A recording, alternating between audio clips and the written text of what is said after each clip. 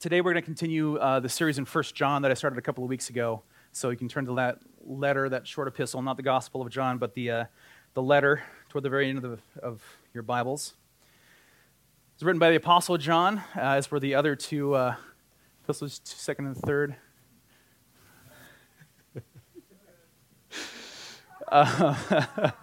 As was the book of Revelation, and of course the Gospel that bears his name as well.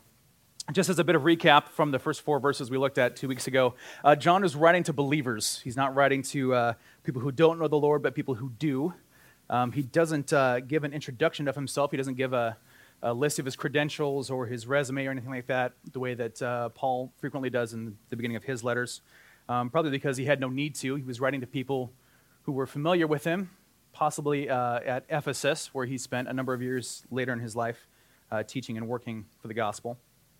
And he hits on some fundamental aspects of what it means to live a life under the Lord with truth and unity, which was conveniently followed up last week, fellowship and walking and the simplicity of the gospel and truth at the bottom of it all. John is referred to as the apostle of love by a lot of folks, and for good reason. He talks about love a lot. He's the disciple that Jesus loved. He talks about how love is the foundation of relationship with each other in the church, but underneath all of that is truth. And so as I study more and more about John, he seems more and more to me like the apostle of truth. And that's what he gets at in the first part of 1 John. He initiates this letter by talking about the truth and who Jesus was and what he did, and the fact that he was a witness to it, he and others. And it's important that he does this because we're at the point he writes this letter a couple of generations removed from the time that Jesus actually walked the earth, so roughly 60-ish years after that fact. So a lot of the folks who saw Jesus and spent time with him, witnessed him, they're not around anymore. And as we discussed, when there's a void of truth, then lies tend to come and fill that void. And that's what's happened, particularly in Ephesus, where early Gnostic teaching has been taking over.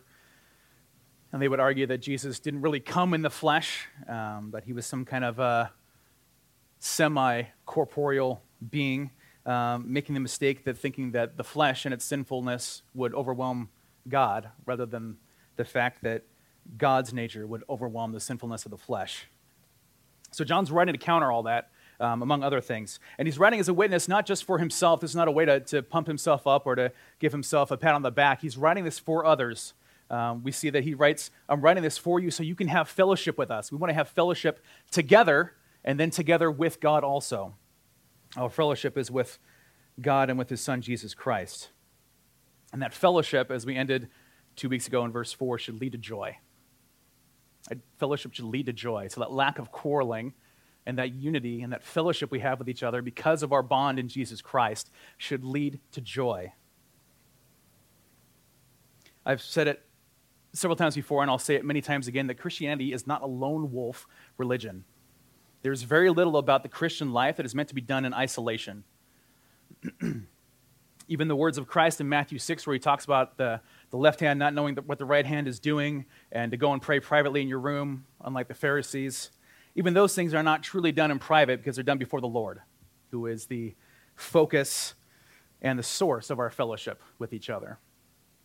Our lives are meant to be lived together. Our walk, as John puts it in the verses we're going to read this morning, is to be together, not a lonely one, but in fellowship with each other, and joyful fellowship. Our relationships with each other at church are supposed to be joyful. It should give us a grin and a leap of happiness in our hearts when we see each other. If you were at Joe Shea's memorial service yesterday, you missed a lot of examples of what that joy is like when somebody lives a life that's pointed at Jesus.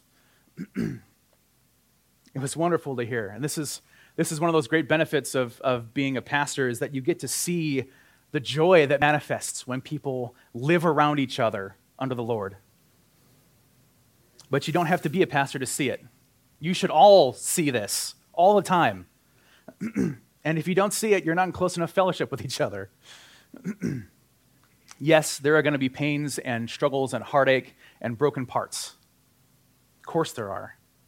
But there is a greater joy. And that's what John is getting at and why he's sharing this. I was speaking with my life group last week about what's going to happen in a few weeks when we depart. We've been talking about this for a while, that the group needs a leader of some kind, somebody who not just can orchestrate when and where we meet, but also to lead discussion and that kind of thing. And somebody asked me if I had found someone to step in and lead, and I said I hadn't yet. And then I said, would they be okay with kind of breaking apart and going and joining some of the other groups that are going in the church? And the answer was no. We're not breaking up. This group stays together. I said, okay. So if you want to lead a life group, It was immediate and it was clear. And it wasn't because we're afraid of change, but because we truly enjoy our time together. We have joy in that fellowship. Which is not to say that we can't have joy in other relationships with other people in the church, but there's something about that group that's been getting together every week to eat and to talk and to pray and to study Scripture for months and months and months that's irreplaceable without a lot more effort. And that effort is good to make, but I understand not wanting to have to redo it. There's a specialness about that kind of thing, where we are spending time in each other's lives. We are encouraging each other to be more Christ-like. We are confessing our sins before each other so that we can pray for and be prayed for. We're able and willing to do that and to joyfully sing out to God together. That is a good thing. So when John says that he wants our or your joy to be full in verse 4, that's the kind of thing he's talking about. That kind of inseparable joy. We should want to be around each other because we remind each other about Jesus. We should cling to that. We should be needy for each other's fellowship because it's not weakness. That is the strength of the church. And often we can let the world convince us that that's weak or convince us that we don't need it, that we can go it alone, to which I would say baloney and which Jesus would say wrong. That interaction, that living together is at the heart of the Christian life. John is telling this message to the believers that he's writing to, and the Lord is telling it to us through this text. And so John's going to boil it down to a pretty simple concept here in verse 5 as we move forward. He says, "This is the message which we have heard from him and declare to you, that God is light and in him is no darkness at all. If we say that we have fellowship with him and walk in darkness, we lie and do not practice the truth. But if we walk in the light as he is in the light, we have fellowship with one another, and the blood of Jesus Christ, his Son, cleanses us from all sin. If we say that we have no sin, we deceive ourselves, and the truth is not in us. If we confess our sins, he is faithful and just to forgive us our sins and to cleanse us from all unrighteousness. If we say that we have not sinned, we make him a liar, and his word is not in us." Lord, help us not to lie. Thank you for this time we get to spend in your word, Lord. Speak to us through it, please, not through me. Help us to understand you more deeply, that we may have a closer fellowship with you and therefore with one another. It's our shared bond as your children. Thank you, Lord, that you have revealed yourself, that you have provided witnesses and accounts, Lord, so that we can have a truth to keep turning back to. And thank you, Lord, for your dwelling in our hearts that binds us together. Lord, help us to know you better through the text this morning. Amen. So John began this epistle by clarifying and verifying and emphasizing that Jesus was real, that he really did live and walk the earth. And John now shifts and turns to how we ought to respond to that reality, to that truth. Because the fact is that for God to become man is such a profound and extreme and severe thing to do that it deserves some kind of response. We can't just ignore that. And the repeated emphasis in what John is writing about here is that what we do, what we say in response matters. The things we say and we do are important because they confirm our hearts. Now, John the Baptist spent his life preparing the way of the Lord and testifying and prophesying about the coming Messiah, saying that one mightier than he was coming. As he puts it in Luke 3:16, he says, "Jesus is coming, whose sandal strap I am not worthy to loose." Verse 17 says, "His winnowing fan is in his hand, and he will thoroughly clean out his threshing floor and gather the wheat into his barn, but the chaff he will burn with unquenchable fire." This is not an ordinary man, John says. He is extraordinary. This guy can do things that nobody else can do. He has authority that nobody else has. He's different, and he's going to judge the world. That's what John the Baptist says about Jesus, and his words were confirmed by his actions. He spent his life declaring and professing the truth about Christ, even to the point of death.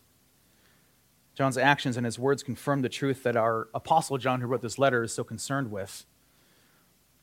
We're supposed to have joy in that truth that John's been talking about. What is that message? What is that truth that God provided for us? Jesus was real. He did and said and spoke and all these things. Well, what did he say? Verse 5 tells us, this is the message we have heard from him. So this is the thing we've been waiting for. This is the thing that's going to spur us to have joy. And we declare to you that God is light and in him is no darkness at all. That's the whole message. You can go home now. Only if John stopped there.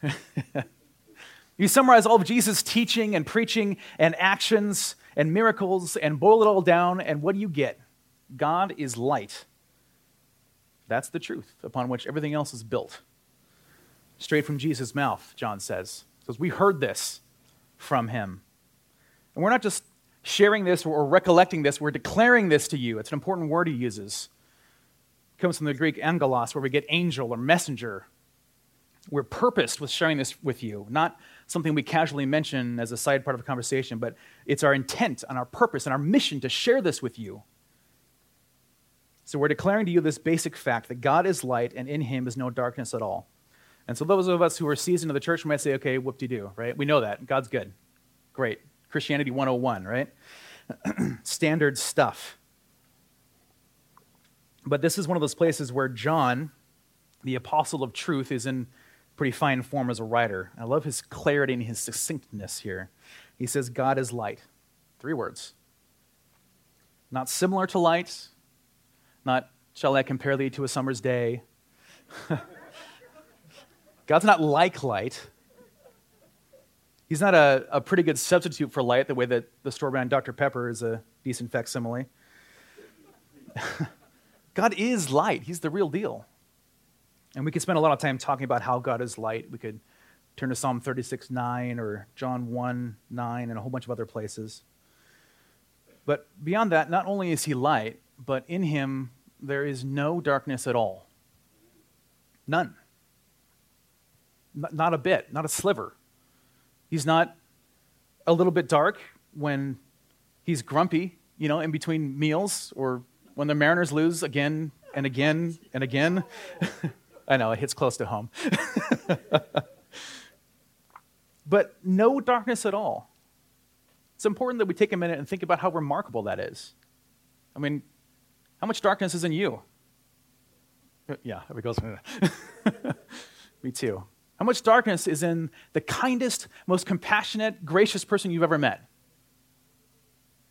Not none. But in God, there's none. God is so perfectly holy that there is no darkness in him at all. And nothing else is like that. Not a thing. And this idea is all over Scripture. You can go back to another of John's writing in his gospel in chapter 3, where Jesus is met by Nicodemus, a Pharisee and a leader. And he comes to Jesus in darkness. So how's that for a metaphor for you? He comes to Jesus in darkness under cover of night, and Jesus is light to him. And he says to him in verse 19 there, "And this is the condemnation, that the light has come into the world, and men loved darkness rather than light, because their deeds were evil. For everyone practicing evil hates the light and does not come to the light, lest his deeds should be exposed. But he who does the truth comes to the light, that his deeds may be clearly seen, that they have been done in God." Note particularly verse 20 there, which says that everyone practicing evil hates the light, lest his deeds should be exposed. What the light does is it makes darkness stand out. It makes evil stand out. You bring out the light and evil is exposed. You bring out the truth and lies are exposed. It takes light to defeat darkness. Our house is almost 100 years old, and like any old house, it's not exactly the most weather-tight or animal-tight building. And last winter, one night I went to bed, and I wear a CPAP machine to help my sleep apnea, and so there's always some noise from the pump and the airflow. But I could just barely hear where this sound. It was like, And I stop and I hear it again. I take my mask off and I wait and I don't hear it. Put my mask back on and there it is. Go. I'm like, what is that? Eventually I put it out of mind. I go to sleep. But the next night I hear the same thing before I put my mask on. And I start moving around the bedroom and I go out the doorway and I'm pretty sure it's coming from the kitchen. But every time I get close to it, it stops. And then I step back and it happens again. And this goes on for days. Sometimes it's in the kitchen, sometimes it's in the bedroom, sometimes it's in the dining room, but it's always... And so I put mouse traps out, right? I put bait out. I search for holes in the foundation where I might have got in, and I can't find anything. And night after night, for weeks. And then one night, I wake up about 2 o'clock in the morning, and I hear a different sound. And I'm like, what is that? Like little tiny claws that can't get traction on the floor. And I think, this is my chance. So I jump out of bed. You ever get out of bed with so much like adrenaline that you're just kind of berserk? I grab the thing that's closest to me, which happens to be a slipper. And I run out in the kitchen and I hear this noise. And so I jump where I think it is. And I bring that slipper down with all the force I've got. And nothing. That wool slipper had never moved so fast in its life. So I stop and I hear it again. It's over in the corner. So I dive after it. I hit my shoulder on the fridge because it's dark. I can't see anything. And then it's in the bedroom.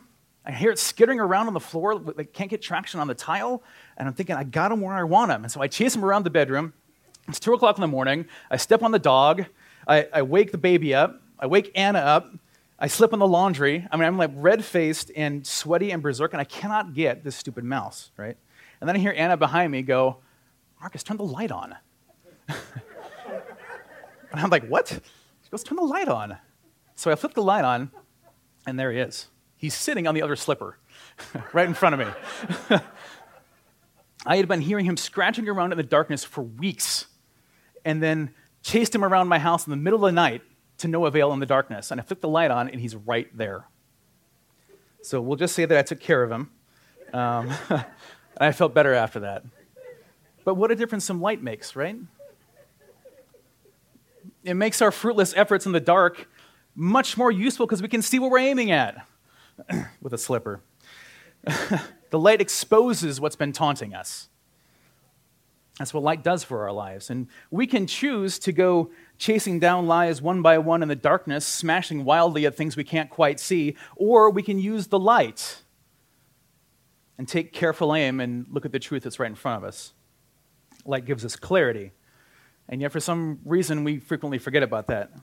We spend so much of our time debating the darkness instead of basking in the light. Jesus speaks about a lamp unto our feet, unto a path. In John 8:12, he says he's the light of the world. He calls us to be a light in 1 Peter 3 and other places. Paul's commission from Jesus on the road to Damascus that he recounts in Acts 26 was to go and to be a light to the Gentiles, to open their eyes and turn them from darkness to light, to turn them from the power of Satan to God, that they may receive forgiveness of sins and an inheritance among those who are sanctified by faith in me. The same people that John's writing to, and that he's saying to them, we want to have this kind of fellowship, to share this inheritance in fullness of joy in the light. And that's why he says, we're declaring to you about how God is light and in him is no darkness at all. And notice there's no couching here. John is not a man to play with whimsy or vagaries. He's very clear. This is an absolute. This is certain. God is light, and there is no darkness at all. And there's no darkness in his fellowship. So when we get to verse 6, and John says, if we say that we have fellowship with him and walk in darkness, we lie and do not practice the truth, we know that that's a certainty too. Verse 5 told us there's no darkness in God at all. Verse 6 tells us that when we're walking in darkness, we're not really having fellowship with him. Because darkness isn't with God. We're lying. And we're also, therefore, not having fellowship with each other. When we get to chapter 2, eventually, we're going to see that John uses the same kind of construction in verses 9 and 10 and 11 there. He uses logical statements. He's dealing with stone-cold facts and stone-cold truth. And so he uses the most basic of the logical statements, which is if this, then that. That's the construction he uses here. He says, if we say we have fellowship with him, but then walk in darkness, then we are liars. John's very plain. It's almost mathematical. But there's something else going on here besides just the surface logic, which is that he's sharing with us some more truth. He's saying walking in darkness undermines having fellowship with God. It counteracts it. It's the opposite of it. Saying we have fellowship does not mean we have fellowship. Saying we have fellowship does not mean we have fellowship. The things that we say and do shed light on our hearts. When we walk in darkness, we can prove otherwise. So we can say we have fellowship with God. We can go to church. We can put cheesy bumper stickers in our car. We can wear T-shirts with pictures of Jesus as a soccer goalie that says, Jesus saves. It's okay, right? Yeah. We can profess our faith until we're blue in the face. But if we walk in darkness, we're liars. No exceptions. Our walk indicates what's in our hearts.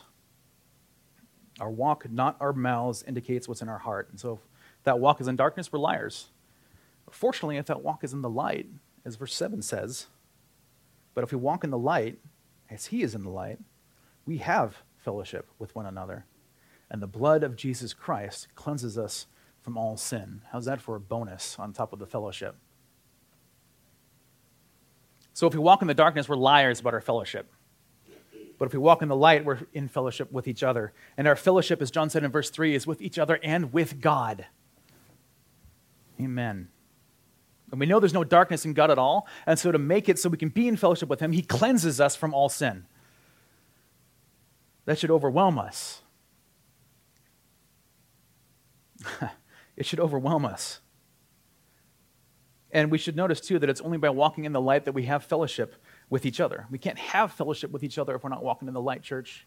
Not true, good fellowship. And we see this all the time on the outskirts of the church, but in the middle of it, too. One of the things we do at our Monday staff meeting every week is we think about who wasn't there on Sunday. And I don't mean to alarm you. We're not keeping attendance, and we're not trying to scold anybody or shame anyone. We do it because we want to know where the sheep are. It's important. Because one of the first signs of not walking in the light is a lack of fellowship. Because sin naturally brings with it shame. And as Jesus told us, darkness wants to hide from light, lest it be exposed. Well, this is a pretty bright place. And so if someone's gone for a couple of weeks and we know they're not sick or on vacation or something, we kick it up a notch, and we pray more, and we call, and we go visit. Not so that we can shame them into coming back to church, but to see if they're okay, so they can be restored in fellowship. It's hard to have fellowship when we're not walking in the light. It's a warning sign. And John says we can't have it unless we're walking in the light. He says to walk in the light as Jesus is in the light. And walking is one of those quiet but vital subjects in Scripture.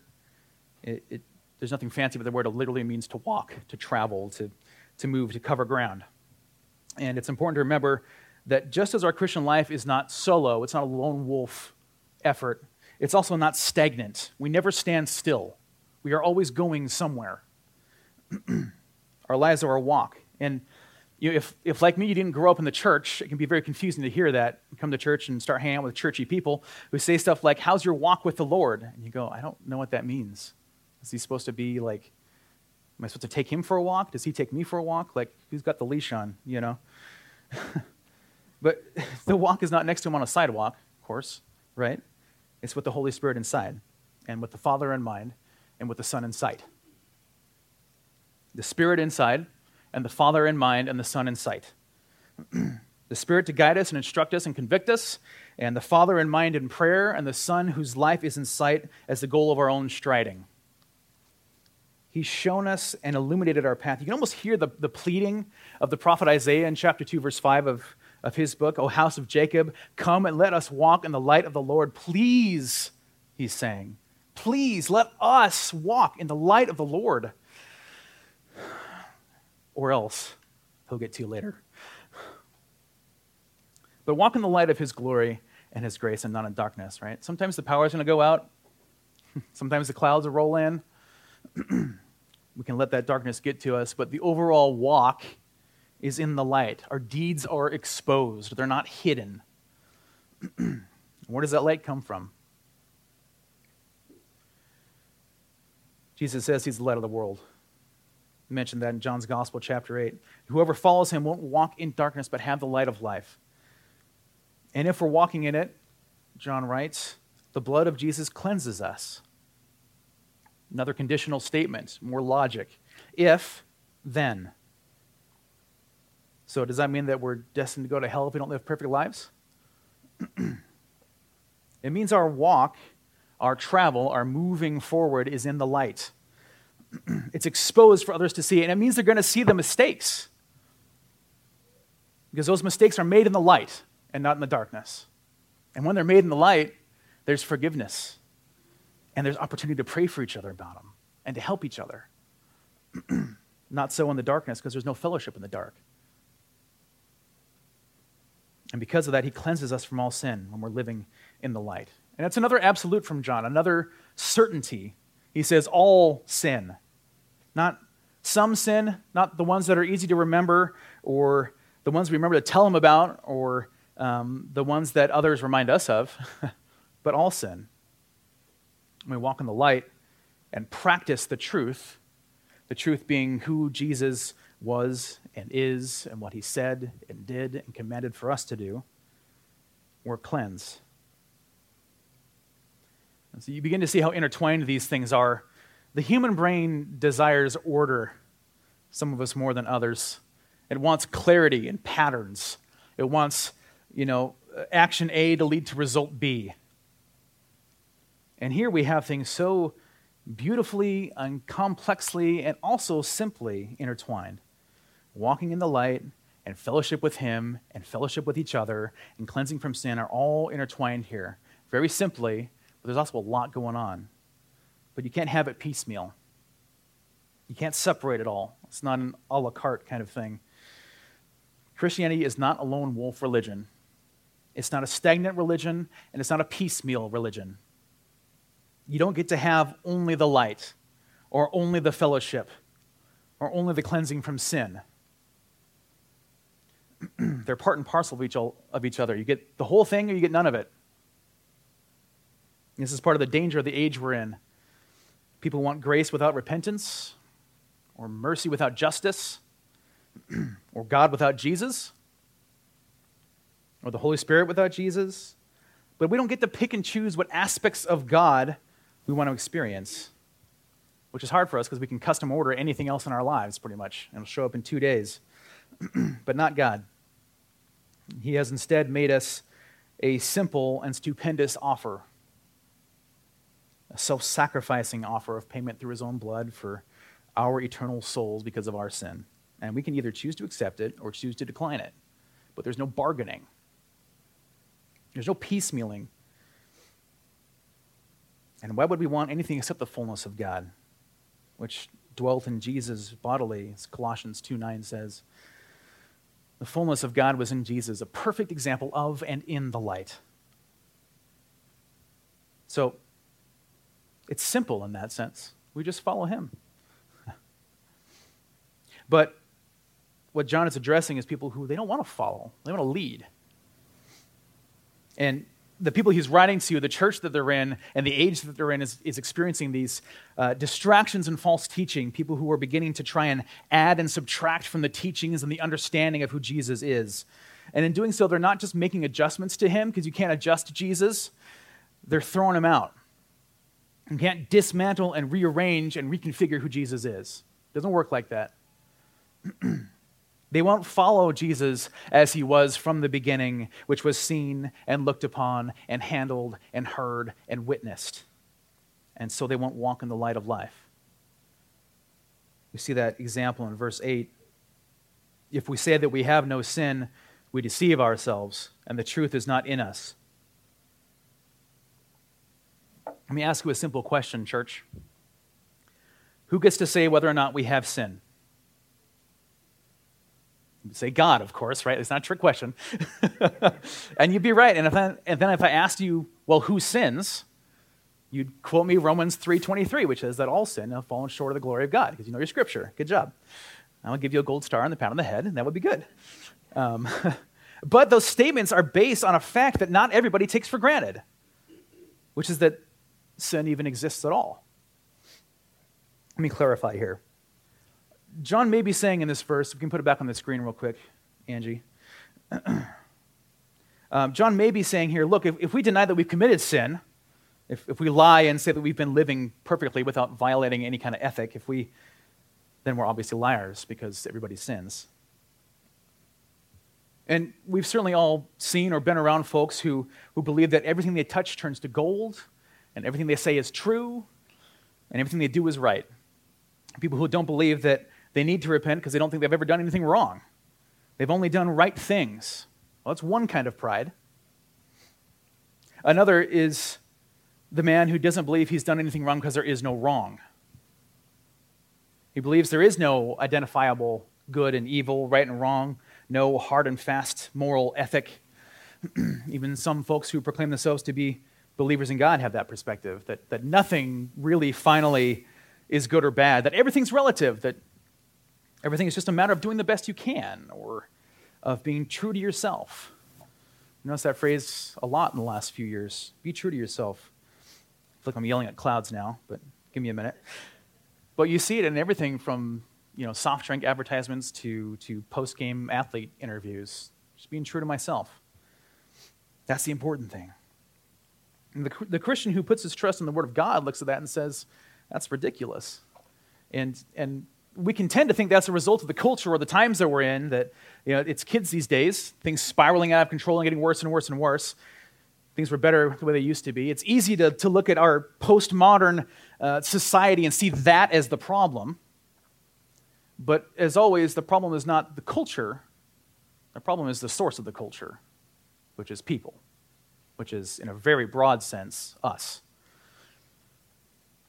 And that idea of wiping away right and wrong, of hard and fast truth, is not a new thing. It was the same thing John was writing about 1930-some years ago. The essence of the Gnostic teaching that John's writing against there in Ephesus is that spirit is good, flesh is bad.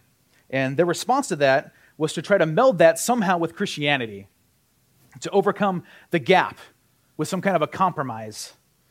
A couple of times, or a couple of ways they tried it was through something called docetism, which surmised that Jesus was not really in the flesh at all. He was a spirit being only. That's why John spent so much time early on declaring that Jesus was real, that he was witnessed and held and touched and all these things.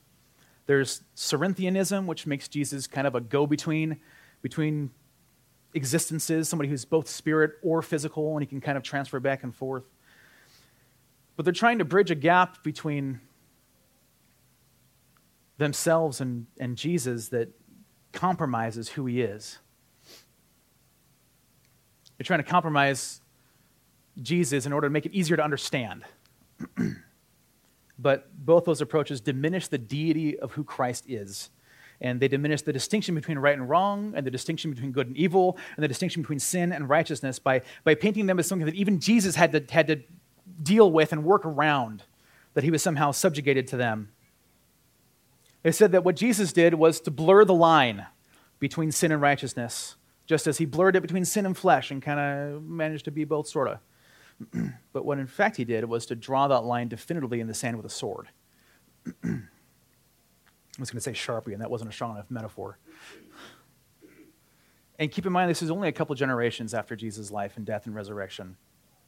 And already there are these wild ideas trying to reconcile death and life by adjusting who Jesus is rather than who we are. We are so selfish. That should be a huge red flag. When we believe that our approach to God has to be paved by changes in who God is rather than who we are, something has gone horribly wrong with our understanding. And that self-righteousness it's not new. Just as the idea of being true to yourself is not a new thing that we're just dealing with now. It was an issue in John's day. It was an issue before then. It was an issue since then. You're probably familiar with the phrase, there's nothing new under the sun. You may even know that it comes from Ecclesiastes chapter 1, verse 9, which reads, "That which has been is what will be. That which is done is what will be done. And there's nothing new under the sun." There's nothing new about wanting to blur the line between good and evil, or to get rid of those concepts altogether and believe that the only thing that matters is the self. It's an old idea. Ecclesiastes is an awesome book with some incredible insight in the human condition and mind. And one of its constant refrains is that all is vanity or hevel, grasping at wind. And I love that illustration because I imagine the folly of human desire to try and grab hold of the wind somehow when it's God who makes it blow and knows its course. It's a picture of how we're often about the wrong things, trying to get what we can't get instead of focusing on what is good and right. It's never God who has to change, it's us. So, is John saying that if we deny we commit sins, or if he's saying if we deny that sin even exists? Well, either one is a huge problem. Either one is a huge problem. If sin doesn't exist, and that's why we don't sin, then what's the point of a Savior? You don't need one. You only need the self. And so then Jesus gets transformed in that way of thinking from the holy, anointed one, the Son of God, perfect Lord and Savior, into some kind of a kindly, homeless orator, a good teacher who's got some crafty sayings but doesn't add up to anything more than a wise man at worst or a ghost at best. And the great fallacy of these ways of thinking is that they make Jesus either unnecessary or insufficient, when the truth is that we need all of him to save us. Look at the end of Ecclesiastes chapter 12, verse 13 and 14. "Let us hear the conclusion of the whole matter. Fear God and keep his commandments, for this is man's all." Again, simple complexity. Verse 14, "For God will bring every work into judgment, including every secret thing, whether good or evil." There's no hemming and hawing before God. You can convince a man what's good and evil and vice versa, but you can't convince God. We need a Savior, and so if we say that we have no sin, as John writes, if we say that, whether it's because we don't think we sin or because we don't think there is sin at all, we deceive ourselves and the truth is not in us. And when the truth is in us, Jesus is the truth, and Jesus is God, and the Holy Spirit is God, and the Holy Spirit dwells within believers. When that truth is in us, we can't deceive ourselves and say that we have no sin. Instead, we'll be prompted by the Spirit to live like in verse 9. "If we confess our sins, he is faithful and just to forgive us our sins and to cleanse us from all unrighteousness." Our lives should be marked by confession. This is part of the joy of being in fellowship with each other, is confessing our sins in the light, before God and before our brothers and sisters, knowing that his blood is sufficient for the cleansing of all unrighteousness, and to be in the open and be prayed for. That's one of the beauties of fellowship. When our lives are in the light, when we confess our sins, he is faithful and just. It's another certainty. He both forgives and cleanses us from all unrighteousness. See, when we approach the Lord as filthy, as dirty in our sin, he doesn't just forgive us and shoo us on our way.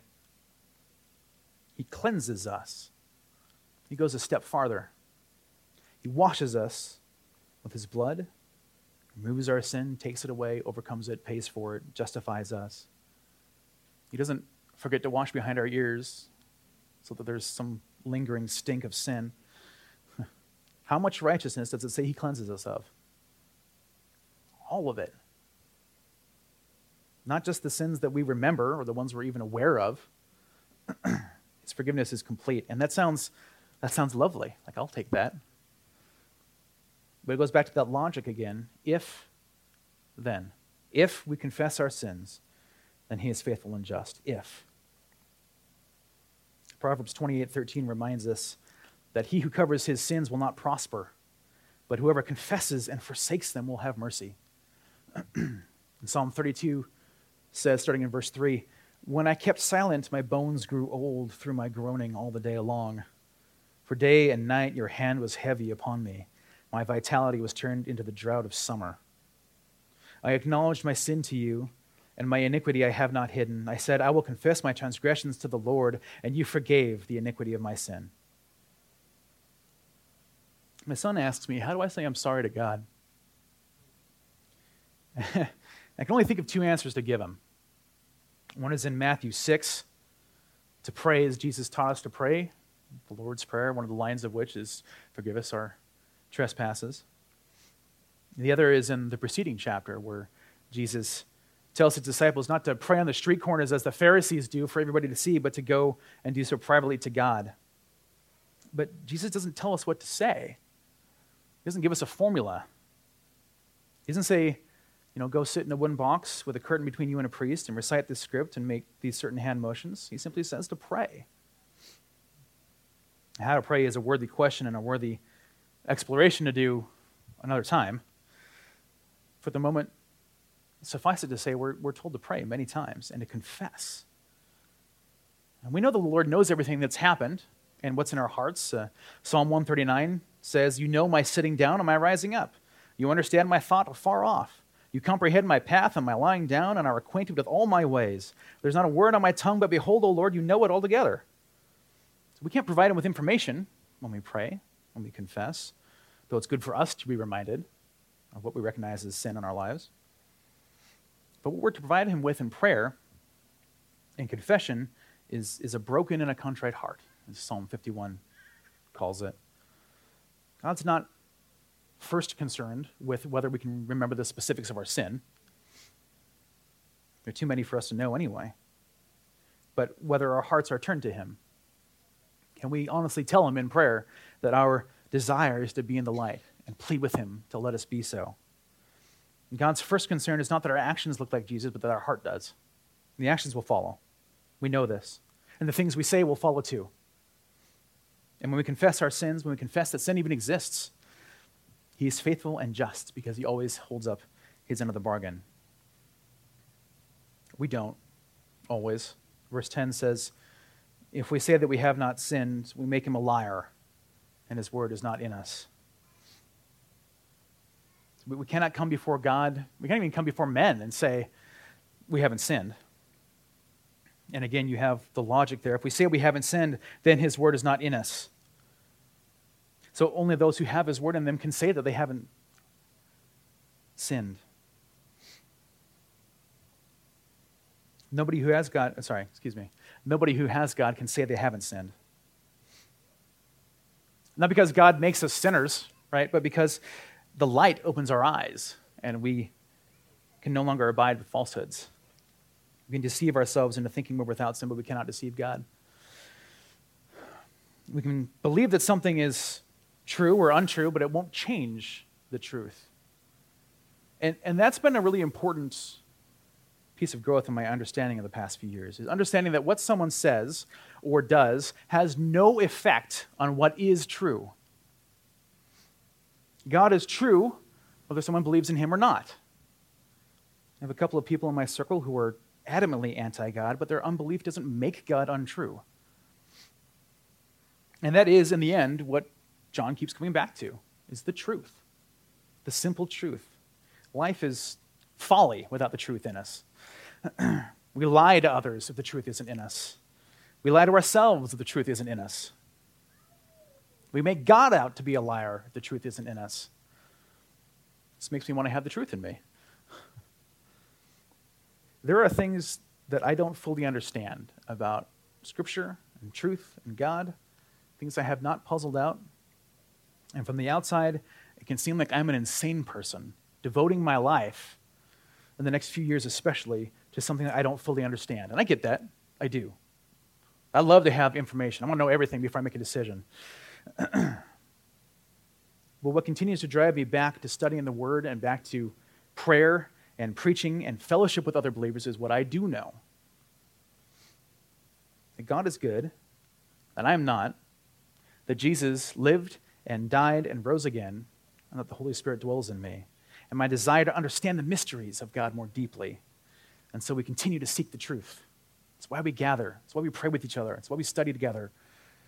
That's what our fellowship is for, to grow closer. So where do we get it? In John's Gospel, chapter 14, Jesus is responding to the disciples' concerns about his impending death. He tells them not to let their hearts be troubled, and he tells them to believe in him just as they believe in God. And he tells them in verse 6 that he is the way, the truth, and the life. And it goes on in verse 16 to say that he will send a helper to abide with us forever, the Spirit of truth, whom the world cannot receive because it neither sees him nor knows him. But you know him, he says, for he dwells with you and will be in you. Believe in me, Jesus says, and you will have truth in you. It is a remarkably simple solution to what the world wants to make out to be a remarkably complex problem. But it's so simple. Believe in Jesus Christ, the Son of Man, the Son of God, God himself made flesh, not some mystic go-between or an astral projection or a pretty good dude, but God himself, who came and lived a perfect life that we can set our eyes on and was seen by many, who died and rose again. He is the light, and in him is no darkness at all. Walk in him. That's the message, John says, that we have heard from him and declare to you, so that your joy may be full. Simple message and a gift. I encourage you to think about what you've heard from him in your study in the Word, in your fellowship with each other, to think about what you are declaring, because you are to be declarers. And as you leave this day from this place, to think about whose joy you're going to help make full by declaring what you've heard from him. I pray that the truth would light our way this week, church, as we go out of this place in a world that is dark. It needs light. There's a simple way to get it. So let's share that with them, church, as we move forward. Lord, we thank you for being the light, for being perfection that we can't be, and for imparting your righteousness to us, Lord. That is a sacrifice that we simply don't deserve and cannot earn. Thank you, Lord, that we do not have to. Thank you for the truth and the simplicity of your message, of your gospel and scripture. Thank you for the complexity of your love toward us, even as it is boiled down to something so simple. Lord, I pray that you will help us to be lights as Christ commanded us to be. Help us to have light in us. Help us to live in the light before you and before each other, confessing our sins and praying for each other and experiencing and understanding the cleansing of your blood. It's perfect, Lord. Thank you for that. We love you. Amen.